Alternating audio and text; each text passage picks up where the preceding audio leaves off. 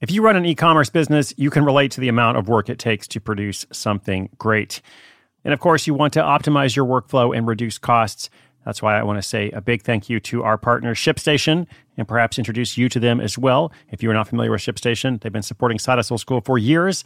They have helped so many of our listeners make things much easier, automate their shipping tasks, help them scale their business, and also, this is not a small thing, save thousands on shipping with industry-leading carrier discounts.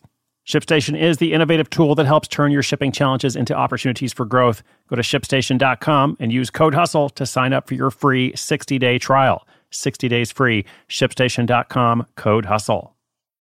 When you need mealtime inspiration, it's worth shopping Kroger, where you'll find over 30,000 mouth-watering choices that excite your inner foodie. And no matter what tasty choice you make, you'll enjoy our everyday low prices, plus extra ways to save, like digital coupons worth over $600 each week. You can also save up to $1 off per gallon at the pump with fuel points. More savings and more inspiring flavors make shopping Kroger worth it every time. Kroger, fresh for everyone. Fuel restrictions apply.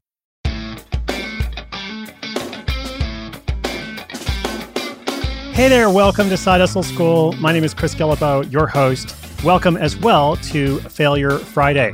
This is our weekly segment featuring a collection of short stories about mistakes, missteps, disasters, and of course, failure. What goes wrong? You know, you're always hearing success stories, and in the case studies that I bring you, at least, I try to focus on what's challenging, what missteps are made, and so on. But, you know, earlier this year, we started this segment where we're really delving into the concept of, you know, what does it feel like when you are immersed in that misstep, or maybe it's not even a misstep, it's a disaster that just comes to you. You know, what are you going to do? How are you going to manage this process? And how will you overcome? What will you learn along the way? And so on. I have really enjoyed the stories we've heard so far, and I know our listeners have enjoyed it too.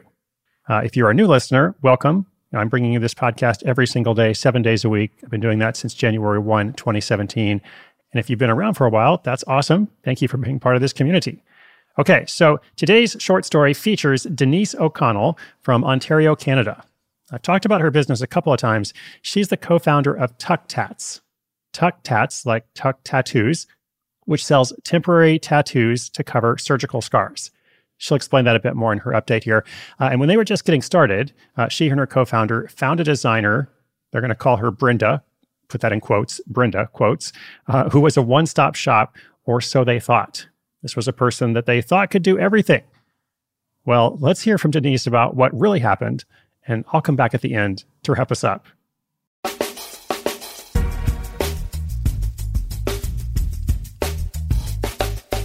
Hi, my name is Denise, and I'm the co-owner and founder of Tuck Tats Temporary Tattoos.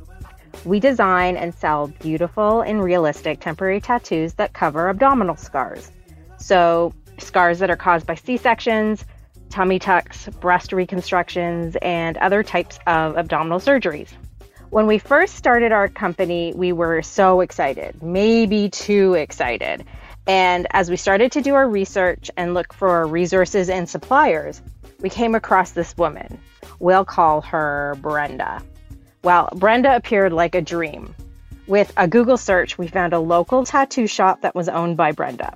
She also printed temporary tattoos as her own side hustle. We thought we came across the perfect person who could partner with us and handle our ongoing requirements for art and design and manufacturing. We thought we were so smart and thorough. We made her sign a non-disclosure agreement and started discussions immediately with her. The first thing we paid Brenda for was a set of designs. We asked for 10 designs, and she recruited one of her self-proclaimed top tattoo artists to sketch some designs for us based on our specifications and what we thought would be trendy and what would sell really well. So they came in, and well, honestly, it was terrible. This was a sketch, and all I could think about was the poor person who let this artist put something permanent on their body. There wasn't one that I would put on myself. So we attempted to provide direction to the artist, but it was all for naught. At some point, we had to decide whether Brenda had the talent in-house to provide design services to us. But while we were dealing with art, Brenda also came forward and offered her website design services. What? She also does website design? Another box checked for our e-commerce business. So we forked out a few $1,000s for a website. But not so fast. As we went through the process, we gave her our requirements for the site, and she delayed, and she tried to steer us in different directions. And we soon realized that Brenda was not really a website designer. Brenda knew how to use a pre-formulated template on one specific platform. We would not be able to have any customizations, nor would we be able to use the e-commerce platform that we wanted to use. My partner and I soon had the realization that we had thrown thousands of dollars at what we would call a jack of all trades, master of none.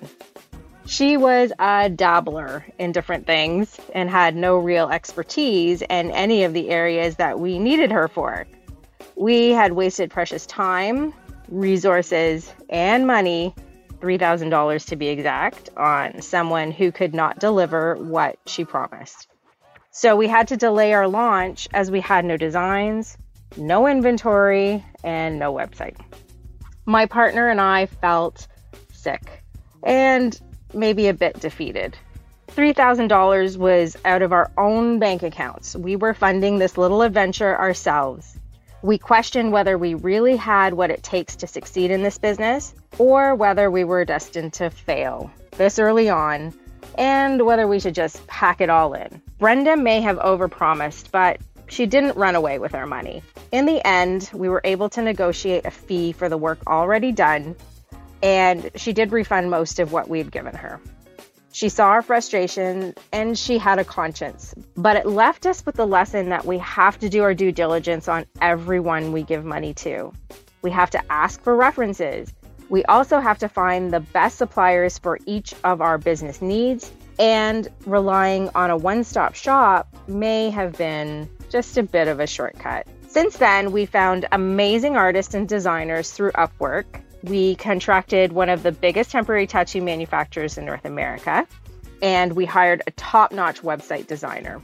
It may have cost a bit more, but dealing with true professionals meant that I didn't have to handhold or babysit them, and at the end, we ended up with what we wanted and how we envisioned our business to look.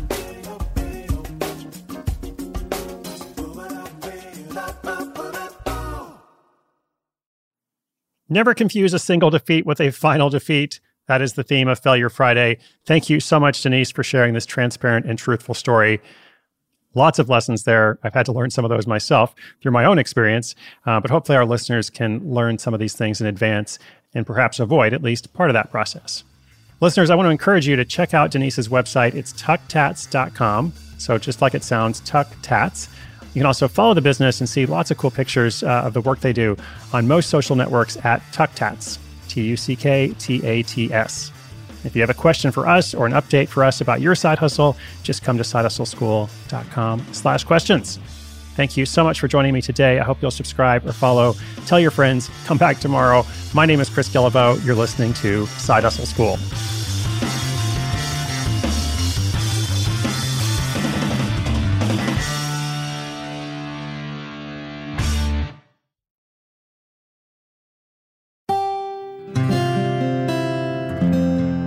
From the Onward Project.